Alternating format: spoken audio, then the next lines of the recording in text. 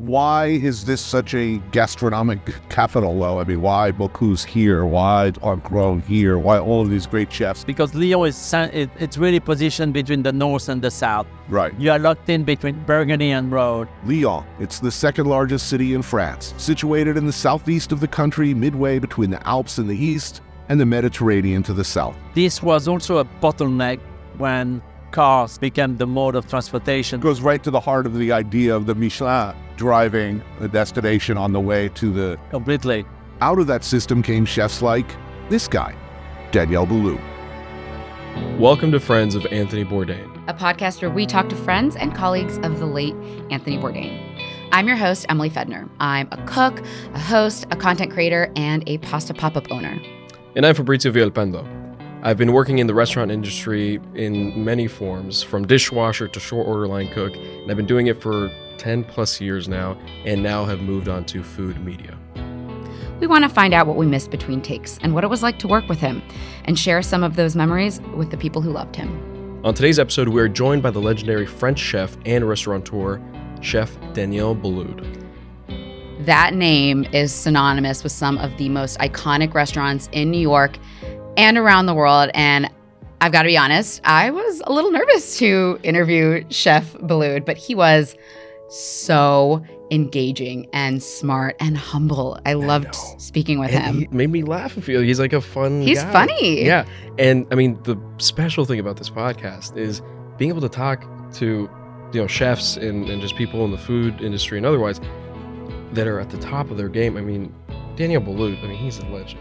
He's a living legend. I know, you almost don't even know what to talk about with someone who is that iconic, but I really love talking to Chef Boulud about his humble beginnings, because that was a big theme in his episode with Anthony Bourdain on Parts Unknown, where they travel back to Lyon, which we now know is kind of like the birthplace of so many iconic French chefs.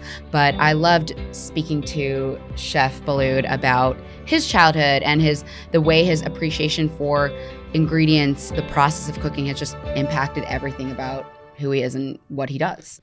Daniel, the name of his 3-star eponymous restaurant in Manhattan, one of many in an empire that stretches from London to Singapore. He came from here, a farm outside the city of Lyon, through the city's great kitchens to Le Cirque in New York, then his flagship. No, exactly. And similar to that episode in Lyon where he takes Bourdain, I felt like which was just a wild ride, they're making sausage, then they're having wine and cooking and hunting, and then meeting Chef Paul Bocuse, the late Chef Paul Bocuse, the great and late Chef Paul Bocuse, the godfather of just the culinary arts. This conversation also felt like a similar wild ride where, especially me, more of my story, Emily, where I started teaching myself how to cook only a handful of years ago. And the fact that I'm speaking to, Daniel Boulud, and we're just talking about French technique, and you can tell that he's very passionate, and that shows, I think, in this episode. And it felt like we related with him so much more than I ever would have dreamed of. Absolutely.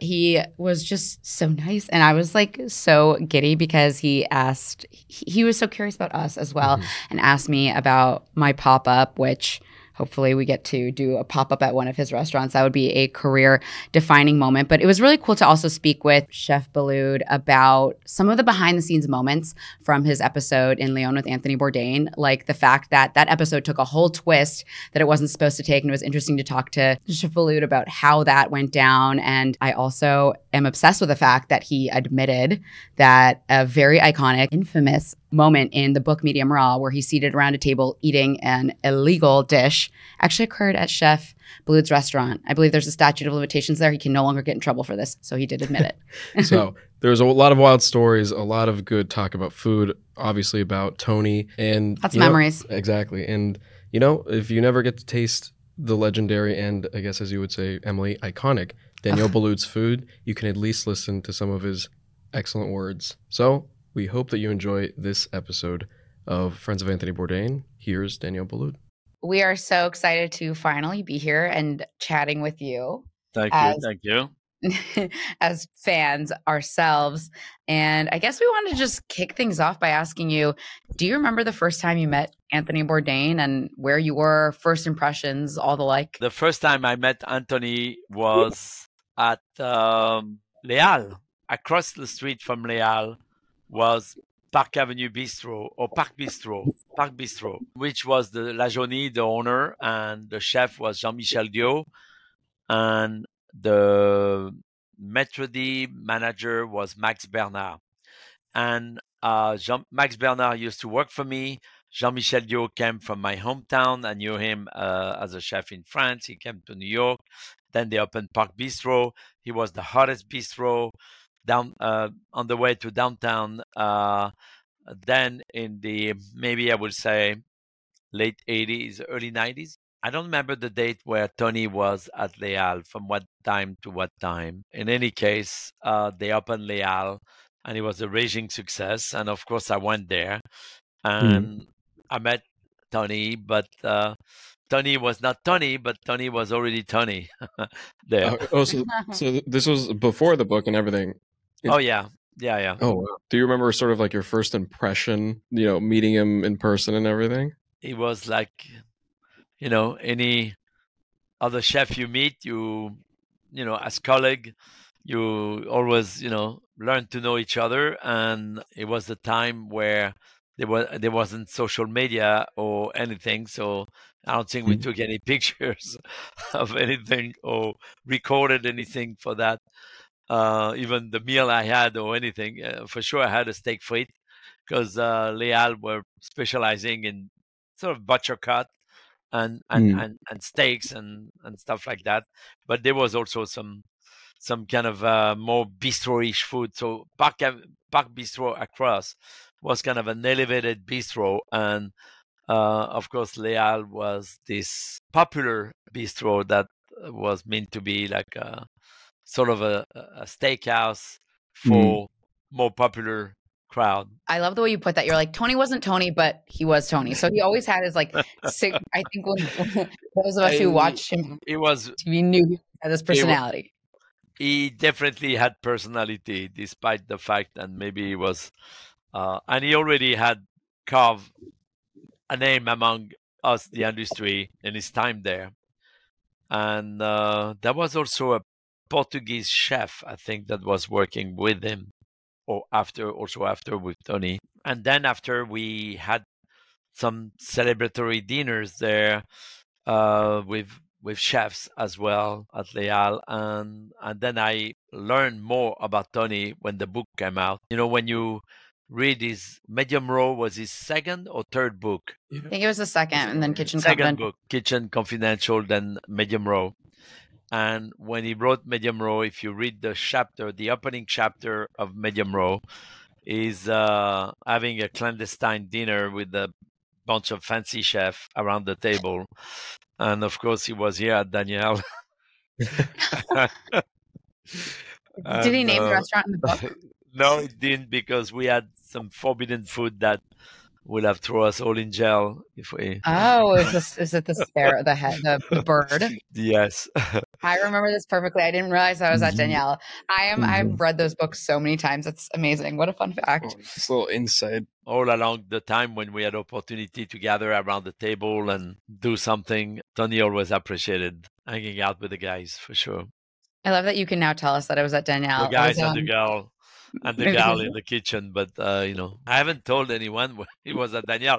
But the one who was around the table and read the book knows where it was. So I guess there's a statute of limitations. Okay, we can't get in trouble anymore, No. And now we can out Danielle's location of the forbidden dinner. It's amazing. How was Tony's food? How was the food at Les Halles? But Tony, of course, was kind of a guest of honor there. It was a very impromptu dinner that we gathered because some friends from Europe had brought us all kind of interesting things. It was a very unexpected and uncalculated opportunity that we put together very quickly, but we end up being a good table, good fun. It's amazing. Those are always the most fun dinners. The random ones that are unexpected and they just turn out. Where everyone just comes together. Yeah. Absolutely. Yeah. The only thing that sets an amateur home cook apart from a seasoned chef is technique, and perhaps the right tools for the job. Anthony Bourdain famously revered the knife as the ultimate kitchen tool, deeming the callus it leaves on a chef's hand a mark of professionalism. A crucial companion to a knife is a cutting board, essential for maintaining blade sharpness You can feel it when you shake my hand, he said, just as I feel it on others of my profession. It's a secret sign. And you can't use a knife without a cutting board. A must, especially if you want to maintain the sharpness of your knife for a longer period. The Friends of Anthony Bourdain podcast is partnered with John Booz, renowned for its booze blocks, top-notch cutting surfaces, butcher blocks, and more, all crafted in the USA. Trusted by chefs worldwide, Booze Block cutting boards are made from sustainably sourced American hardwoods like hard rock maple, American cherry, and American black walnut. Many are NSF certified, scientifically proven to inhibit bacteria growth, ensuring safety and sanitation. John Booz & Co. prioritizes sustainability using renewing timbers and following best practices for forest regeneration. Since 1887, they've upheld a tradition of creating high-quality kitchen products for chefs globally. As a special offer for podcast listeners, visit www.johnboos.com. That's JOHNBOOS.com. Use promo code podcast15 and enjoy a 15% discount on your purchase. This offer cannot be combined with any other promotions. It must be interesting being in your position and having been such an iconic chef for so many years. When you meet someone like Tony, and when you met Tony, were you aware that he, admired you? Is that kind of sometimes an understanding for you when you meet the younger chefs? You're like, they know who I am and they love me. No, it's not about how much he loved me, how much he admired me. I think Tony was a genuine curious man. Tony was always very curious about where you come from, who you are, curious about the food you do. Tony also was a purist, and he always appreciated people that could dig in their soul, dig in their sort of background, and make food that talked to him. And I think at the time, maybe I was doing a lot of type of food that talked to him, and he kind of appreciated, admired, respected, and loved it. Mm-hmm. In Kitchen Confidential, when he talks about his early life, I think to me that was one of the most interesting parts, were how passionately he spoke about food. And could you maybe recall maybe a dish or a bite of food that you introduced to him or gave him that you were most proud of? Beside the forbidden bird. Yes, that is obviously at the top of the list. But besides that, we had many occasions to be around the table, but I think my biggest moment with Tony was when we were in Lyon together, and I was cooking in my home, in my parents' home, and I say, what am I going to cook to Tony that he never had or he might not expect to have? And I managed to get from a butcher friend we know a big cut of udder, the cow's udder. And, wow. Udder. Yeah, the udder. So the skin of the outside of the udder with the the milk. I don't know what you call it. Nipples, I guess. Yeah, those were taken away. But then there is this. It's not a muscle. It's more of a sponge than a muscle. That the udder that you poach and in a court-bouillon and then after you cool, you slice, and then you roast, kind of a little crispy, almost like a tripe between a tripe and the lungs and sweet bread. I mean, it has this combination of texture and taste. And I was cooking in the kitchen and brought that big platter of udder, and I put garlic and herbs and persillade. I made it kind of persillade. So when it's served, it's sliced thin, so you're not seeing the whole udder. Like, it's not served that way. Yeah, no, I would like to serve it like sort of upside down with the nipple up. No. No, that would have not been nice. I've never ever heard of that being served anywhere. Is there a restaurant in New York? Is that commonly served at French restaurants or anywhere here? No, in America, it don't exist. I've never had it. I've never even considered that being an option. I don't know why, because I mean, we love everything and we eat everything. And I grew up eating cow tongue in every part of animal, but never has that crossed my mind. Well, I think when I first started learning about food and cooking, I mean, the French, they are masters at making nose to tail, like nose to tail, all the absolutely. All the scraps.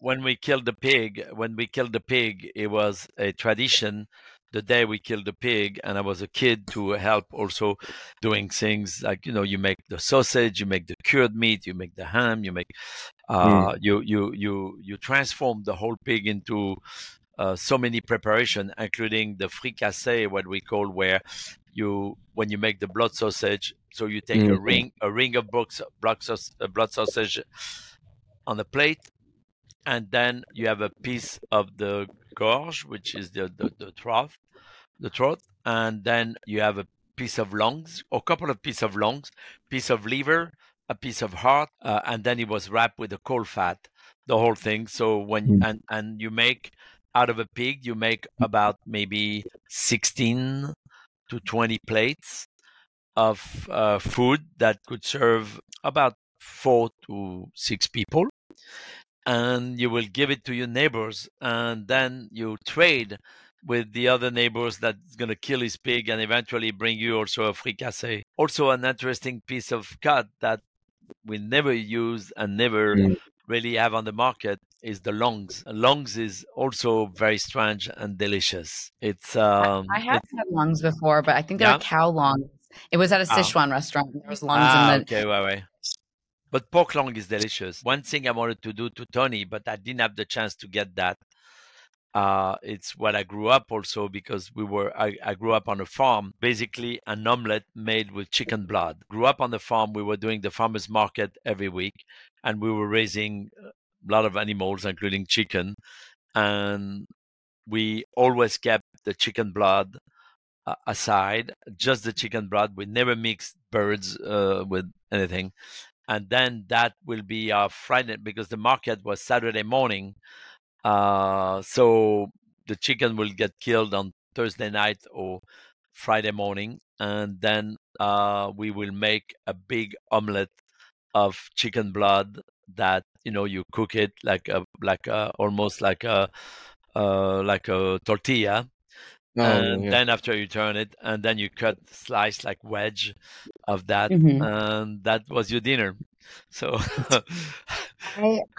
I'm fascinated by this, and I just thought of something. Is there a dream dish for you, like a dish that you would have loved to serve at one of your restaurants, but you just know it would never sell? The American public, as sophisticated as some of us like to pretend we are, would never order. Is there just a dish that you've always dreamed of serving that wouldn't happen? That one is high on the list for sure. The hotter and the chicken blood tortillas omelette. I call it omelette because the blood, like a blood sausage, but made with chicken blood. That's very unusual, and it's very healthy actually, and has a lot of iron. And when you grow in the country, you eat everything, but with a purpose of nutrition, with a purpose of varying your diet, your menu, and I think it's the most interesting and fascinating thing. I'm so curious what that must taste like. Yeah, and it's an omelet, so it's eggs and chicken blood. Yeah. No, there's no eggs. It's just blood. No eggs. It's 100% blood. You just like a blood cake. You just put a little bit of cream inside, seasoning, herbs. You can put a little bit of garlic. You put a little bit of garlic, some fresh herbs. You can put a little bit of spinach if you like, and you just cook it like this. And of course, the blood coagulates. Yeah. And become, so that's why with a little bit of cream, it softens a little bit the coagulation, so it's not too gummy. Oh, so would you say the texture is almost similar to an egg omelet? No, well, yeah, but fully cooked eggs for sure, not as soft and runny. On the internet, so this is very niche. So what is that called? Yeah. Oh, it's super niche.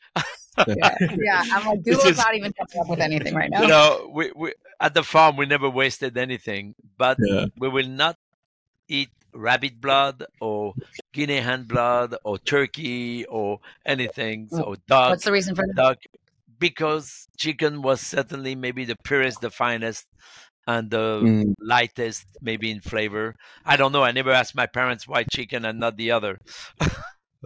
Sometimes it just is what it is. That's how we do it. So pork blood and chicken blood were definitely the two things we were eating. And in any case, Tony, yeah, of course, boudin noir. You find that in bistro. Duck blood. We do that, yeah. Tony loved food with soul, food that spoke about the past and the carry on of tradition, the history about food, the why and how and where it was happening. Yeah, for sure. That's something that really struck me about your episode of Parts Unknown in Lyon, which, by the way, Lyon seems like a dream place to visit. Yeah. But I loved when you guys were at Paul Bocuse's restaurant, and Oh, he was, it was so clear that Tony had such an appreciation for these classic dishes you were being served. And in particular, there was what was the dish? It was the dish of the rabbit that was cooked in its blood. oh yeah. That was so classic. He says, I mean, I've never even heard of it before that episode. Can you tell us about that dish? Of course, c'était le lièvre du Professeur Couteau, I think he called it. And it's basically an entire wild hare that is marinated and then is braised on his bone, of course, whole with the head and the ears.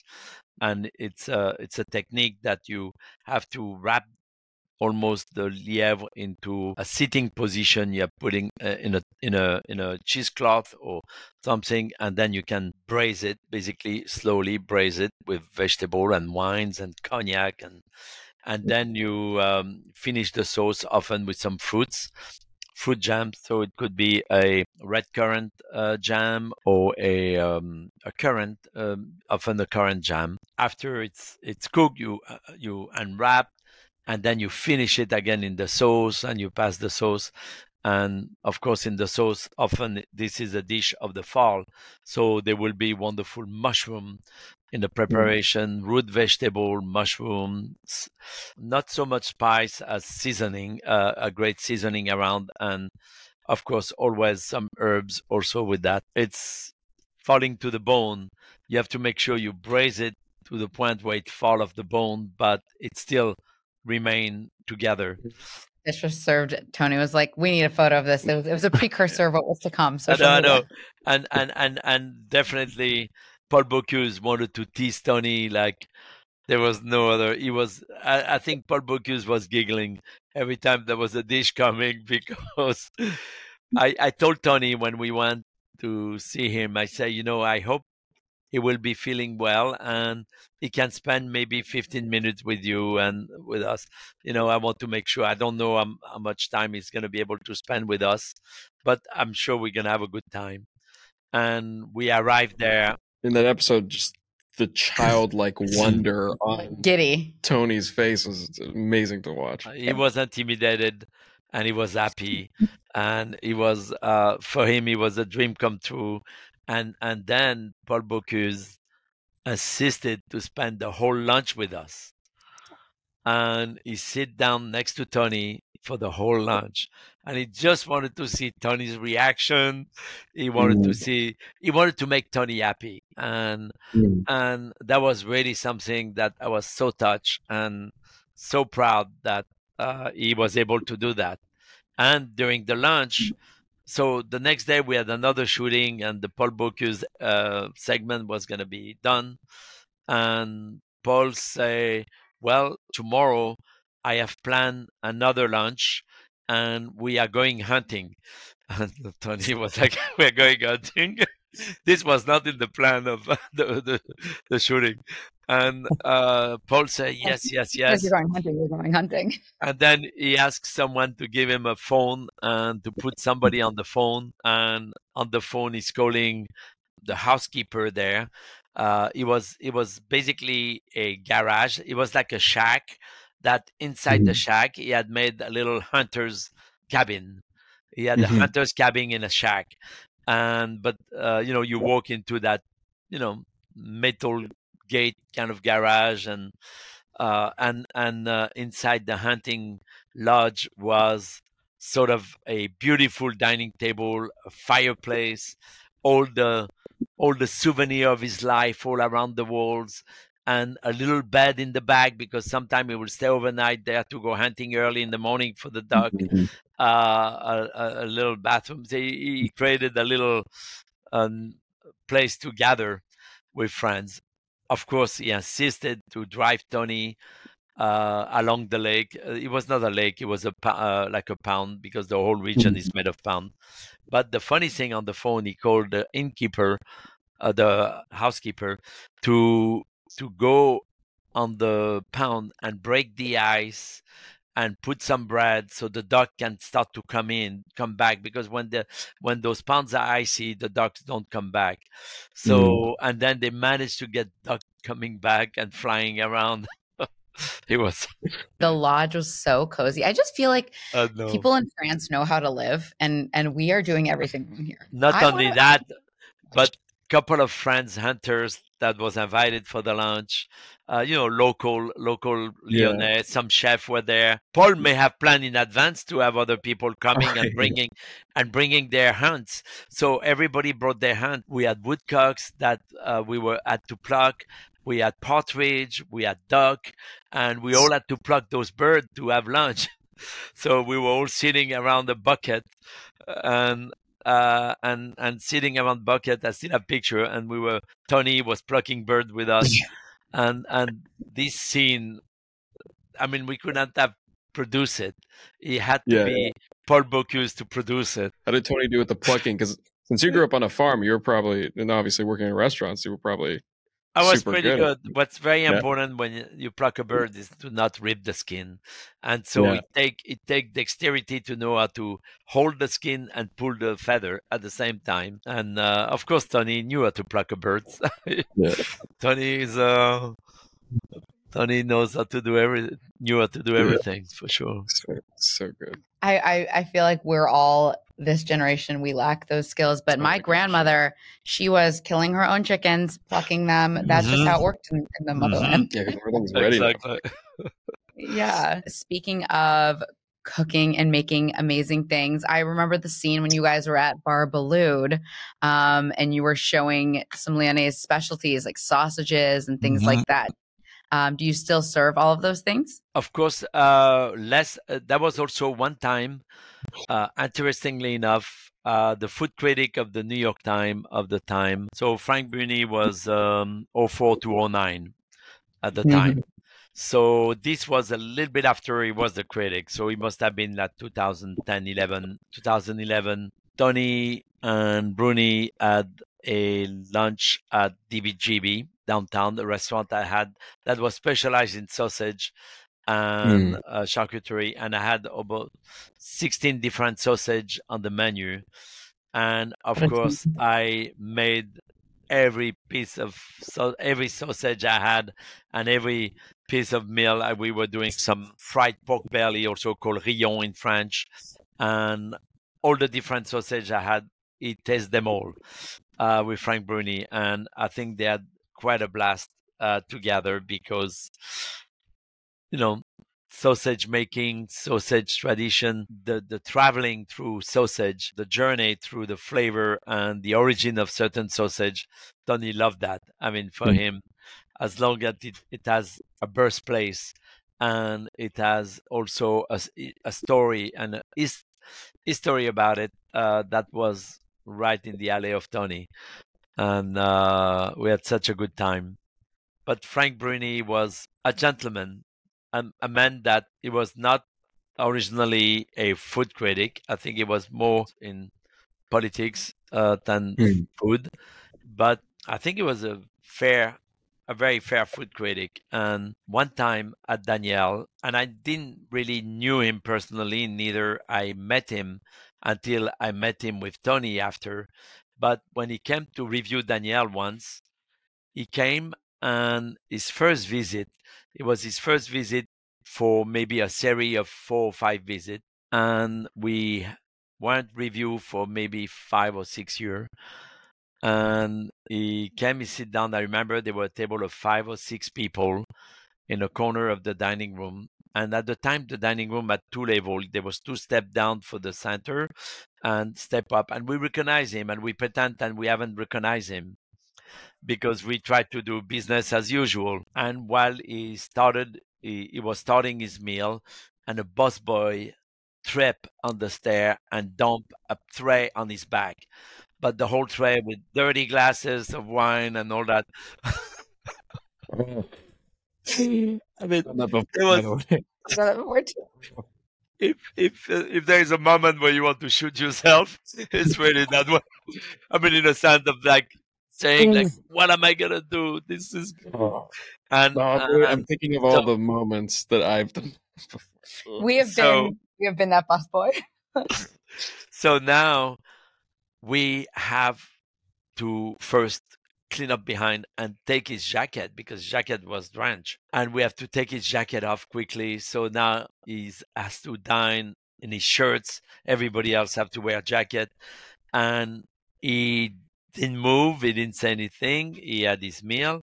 Downstairs, we were cleaning the jacket and drying and trying to give him his jacket back as fast as possible. And then we brought back the jacket and we finished out. I mean, we continued to operate because the restaurant was packed and, we couldn't just slow down anything. And we continued to do the service. We serve him everything. He paid the bills. He go home. And we didn't know what to expect after that. We felt like, what's going to happen to us? We could just collapse totally and kill the restaurant like that. And he never came back. It took him maybe 5-6 months to come back. And then he came back and then he gave us 4-star. But, he felt that it was not the right time. It was not a good day. It was not the right time and he should come back. And I felt That's that a was fair thing to do. So fair, like give you guys more time. And did he ever mention the busboy incident in the review? No, but we did mention it together with Tony when we were together at DBGB. No, he never mentioned anything. No. He was very. I felt so humble and touched by the fact that he spared me basically. Yeah. Now it's funny. Now we can laugh Maybe because the restaurant didn't go under. Maybe the laundry service was just so good at Daniel Boulud. They're like, that's it. Wait, I actually did do that once, and I spilled a tray of champagne glasses on someone's lap when I was a server, and we had to dry clean. We paid for all the dry cleaning. I was like, where were you working then? I was serving at Chinese Tuxedo downtown.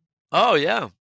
Mm-hmm. Yeah, I used to serve there, and I had many issues. Not many. Okay, I was a very good server. Let me preface by saying I was a very good server, but because I was a very good server, I was always tasked with taking care of the more like VIP tables. And so I just remember it was a Russian table. I think they were like not like a Russian older, I don't know, someone special, and I was just holding this tray, and it's the champagne flutes, and they're so precarious. And when one's kind of tipping, you were like, you see it, it's slow motion. One is tipping, and you know that the whole tray is going to just go down, and there's absolutely nothing you can do about it. And so, anyways, that's what happened. Yeah, champagne flutes in those martini glasses. It's typical. The other day we had a cocktail party because we're opening Café Boulud, and we had a little party with drinks. And of course, I am talking and I'm moving my arm, and the waiter is next to me, and he's holding the tray nicely, and I hit the tray, and the whole tray fly to the floor. Honestly, it's the trays. It's the trays and those tiny little dainty glasses. Yeah, they need to be totally on the back thing. Oh yeah. That idea with glasses with long stem is not a good thing. The worst. I mean, it's awful. And I remember every time we had we did like gallery openings and things there, and they'd always have me up front with the tray of champagne flutes. And I'm like, haven't you guys learned? Don't put me in charge of the champagne flutes anymore. That reminds me of when we interviewed Sarah Moulton, and she was telling us she was part of that book, and where like the worst thing that ever happened to every chef, like it was called "Don't Try This at Home." Yeah. Did you participate in that book? I know, of course. Yeah, absolutely. What was that your tale? I don't remember what was on my tale. No, I don't remember. I have to go back to the book. She gave me her copy, so I'll read it. I'll let you know what you said. Yeah, absolutely. I'm kind of curious now with the situation with the food critic. I mean, back then, I feel like it was, the New York Times, all the big magazines. But now, because of social media, everyone wants to be a food critic, and whether they have credibility or not, but the following, a lot of people have a huge following, which is insane. So I'm curious what your perspective is that now there's a bunch of food critics all over the city. It's good. It's not only all over the city; it's all over the world. All over the world, and I feel that before social media, we could earn popularity just by magazine because the power of the media was then very important, and by television. There were many ways to be able to be maybe as popular as you are today, except social media, I think, push it in a wider and certainly more generational diversion of that. Mhm.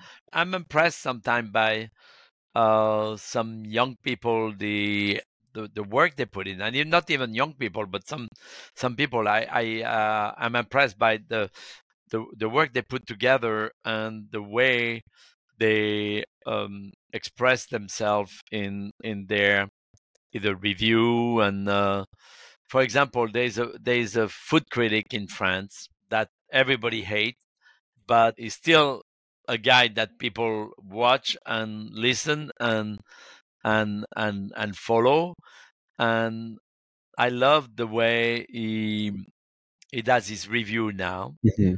Is almost like a is almost like himself going through the motion of going to a place, sitting down and talking, and is also a very good writer, and he speak French in a very very sort of perfect French, Mhm. interesting way. And by listening to him, you can sometimes laugh.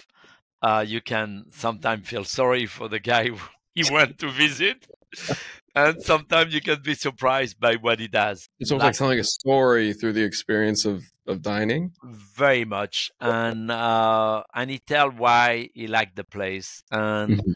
and he talk about the food, and then he always talk about the check at the end, and he always say, "Am I gonna come back?" And that's the answer that everybody wait. And then if it's a yes, and maybe give the reason why, and if it's a no, we understand why. Also, it's I sometimes the price versus the what he got for and all that. So maybe you should try. Do you speak French a little bit? No, I was just in France actually in September, and I vowed to myself that I would start learning French because I can see myself spending a lot more time Mhm.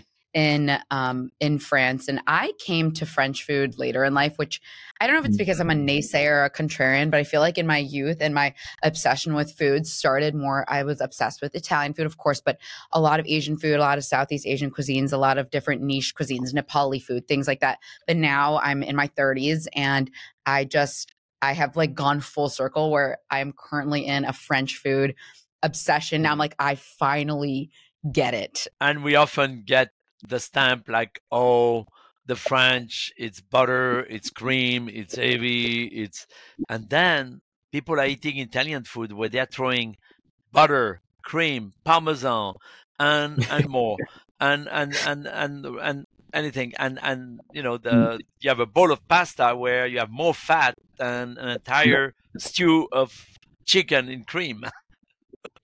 I mean, exactly. And also, I mean, my family comes from Ukraine. So the Eastern Yeah, Europeans are not shy of yeah, dairy and fat. So dairy, yeah, I think what always bothered me when I was younger, or what I mistakenly assumed, was that French food was really pretentious. And again, I admit that this was a me thing.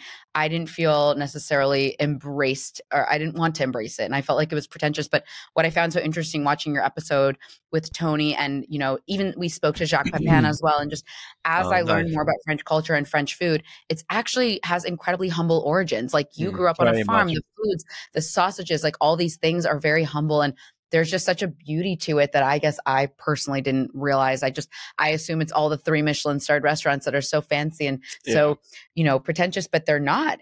They have humble origins. And I think you guys did an Very excellent job much. doing that. For example, in social media and watching Jack cook, it's such for me. It's such a mm, back to the memory lane of what I grew up with, and his little technique and his little way of making cheap, cheap meal delicious. You know what I mean? He has a way to inspire you to do a very good meal with low budget, and It's I so love what humble. Jack does. Yeah, exactly. Well, so I've worked in the restaurant industry for many years, but I'm new to cooking for only a few years now. But I think that was the crucial thing that so when I first started, I was very curious and obsessed with French cuisine.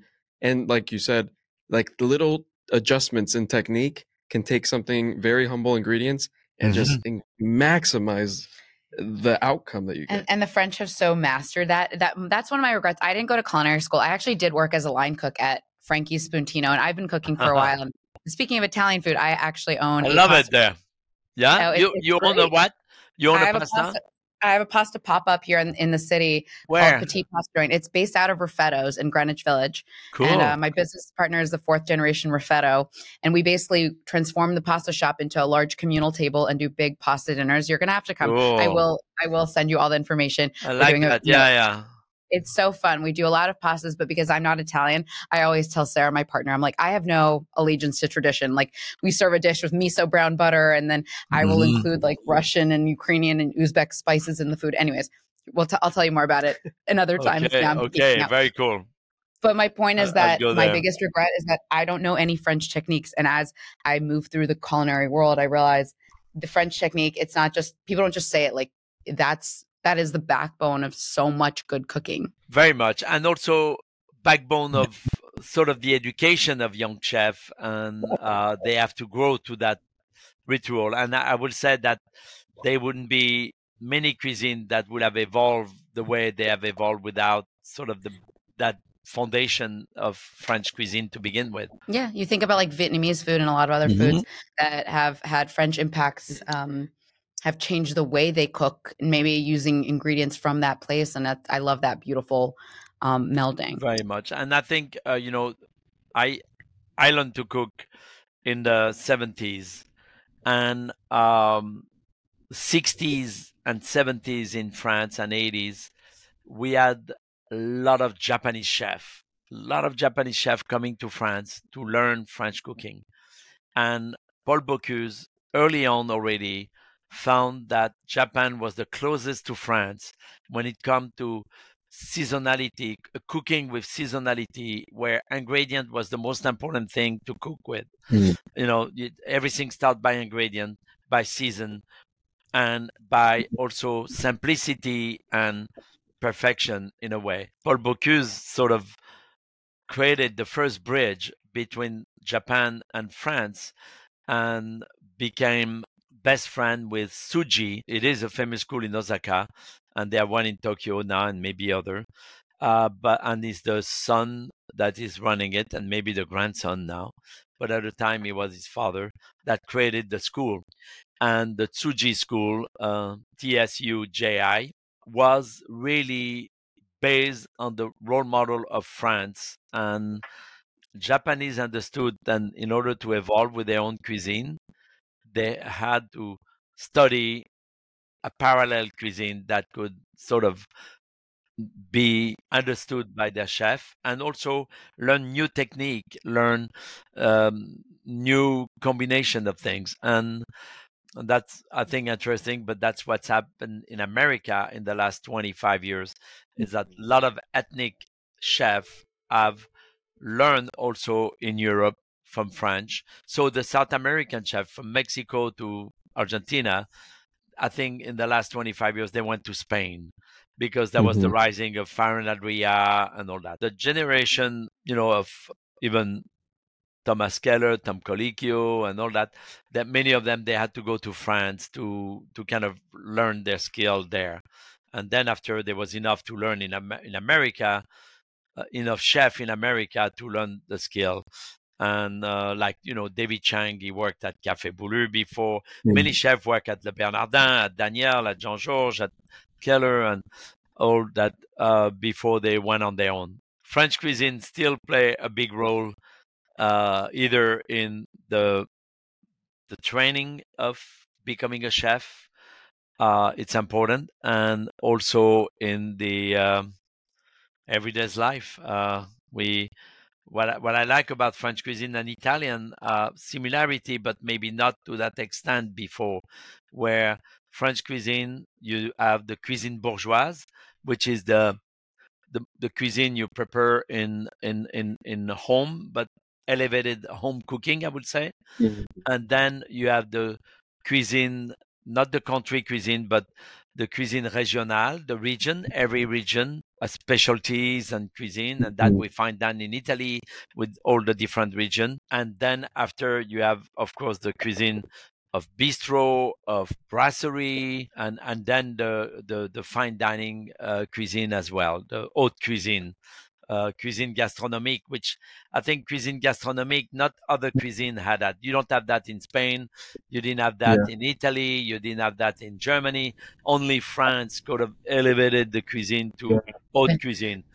And then after that, that happened and bleed all over. And now, you go to Atomics. It's in a way a form of haute Korean cuisine. Yeah. And you go to Cosme. It's kind of a form of haute Mexican cuisine. Yeah, everything is so global now. And I definitely feel that social media has contributed to that globalization of cuisine and cooking. We could definitely keep talking to you forever. And I just thought of 6 questions that we have to. I know we have to wrap, but we have one last question that we like to ask all of our guests, which is if you could describe Anthony Bourdain in one word, what would that word be? Insatiable. Insatiable. Insatiable. Translated for guests. An insatiable eater. Tony live for food and for, Tony was so passionate about community and what made that community stick together. And I think often what kept them together was food. And I think he could dive deep inside and relate to that. So I think he was insatiable and unstoppable in his search for culture around food, for sure. Well, he is, and food does bring everyone together. He was a big catalyst of that. He's the reason the three of us are here right now speaking. Absolutely. And it's just such a beautiful thing that the legacy continues. And last night I was talking to someone. He was telling me how much upset he is that Tony is not with us, because that's the only show he watch, because he thinks that there haven't been anyone yet that have been able to replace him.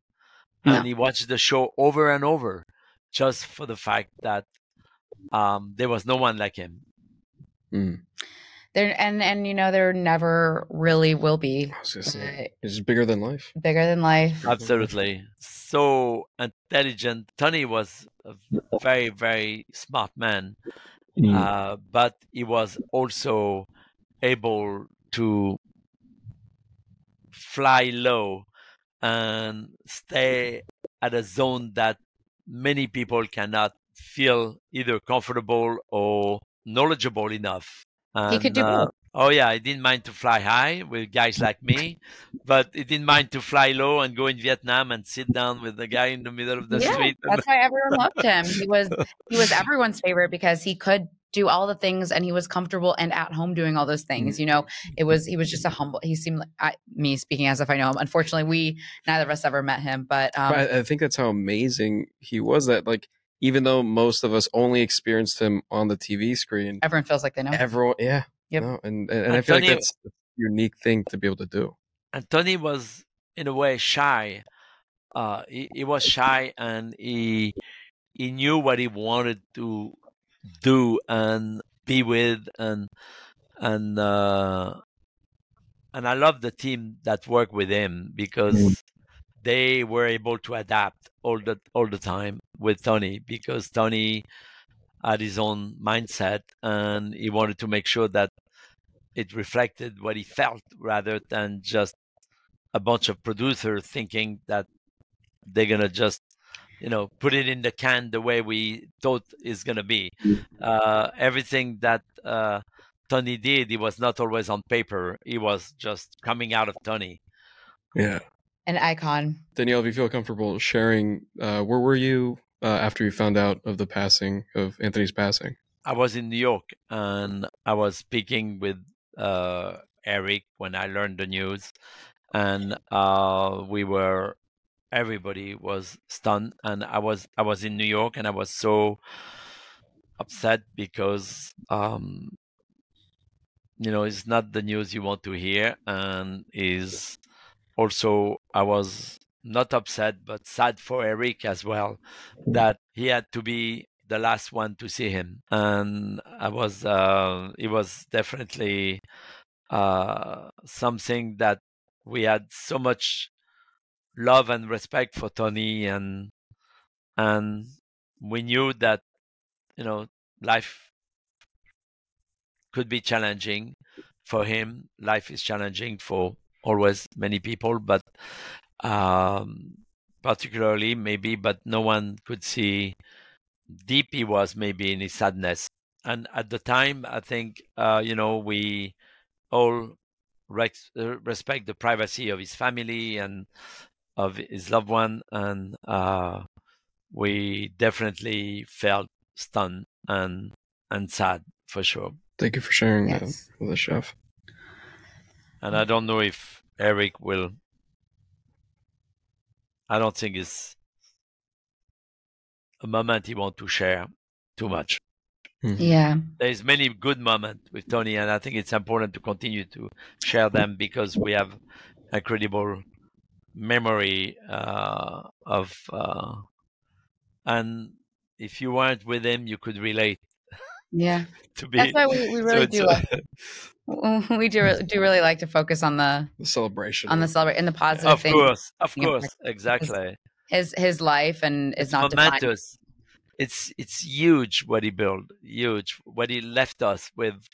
I think it's so important, and for generation and generation to come, I think it's going to be an aspiration. Well, I know that we're wrapping up, but I think that's something to me that is so special is I've spoken to people in their 60s, 70s, love Anthony Bourdain. I've even spoken to my younger sibling who, the people in the early 20s that have read the books, they've watched the footage and just the range and people that he's influenced. And I think it will always, it's a huge range. And I also don't think it'll ever be dated. I think it's so evergreen. I feel like we'll be having these discussions 10 years from now, 20 years from now, and new generations to come. Like that show is still applicable. Everything he does, it doesn't feel dated ever. Tony was an incredible writer, and I think he had a lot of admiration also for Bill Buford. In a way, could write in a not a similar way, but in a very captivating way. And I was very happy to have been able to put the two of them together in Lyon when in that episode when he shared time with Bill Buford. That was, kind of writing his own book there in Lyon. And Tony came, and I will love to see what Bill he has to say about Tony, because Bill had a lot of admiration for Tony, but Tony had also a lot of admiration for Bill. Thank you so much, Chef, for spending your time with us and for sharing your memories. Yeah, thank you, Chef. Honestly, it's such a pleasure to be able to have a conversation with you. This is great. Thank you, Emily and Fabrizio, and look forward to have more conversation with you and maybe sit around the table too. I would love to, and I'll try not to spill any martini glasses. Yeah, no spilling. Thank you for listening to today's episode of Friends of Anthony Bourdain. You can listen along wherever you listen to podcasts. Please subscribe, rate, review. Let us know if there's someone you're dying for us to interview on the pod. And be sure to check us out on Instagram, TikTok, YouTube, all the social media platforms at Friends of Anthony Bourdain.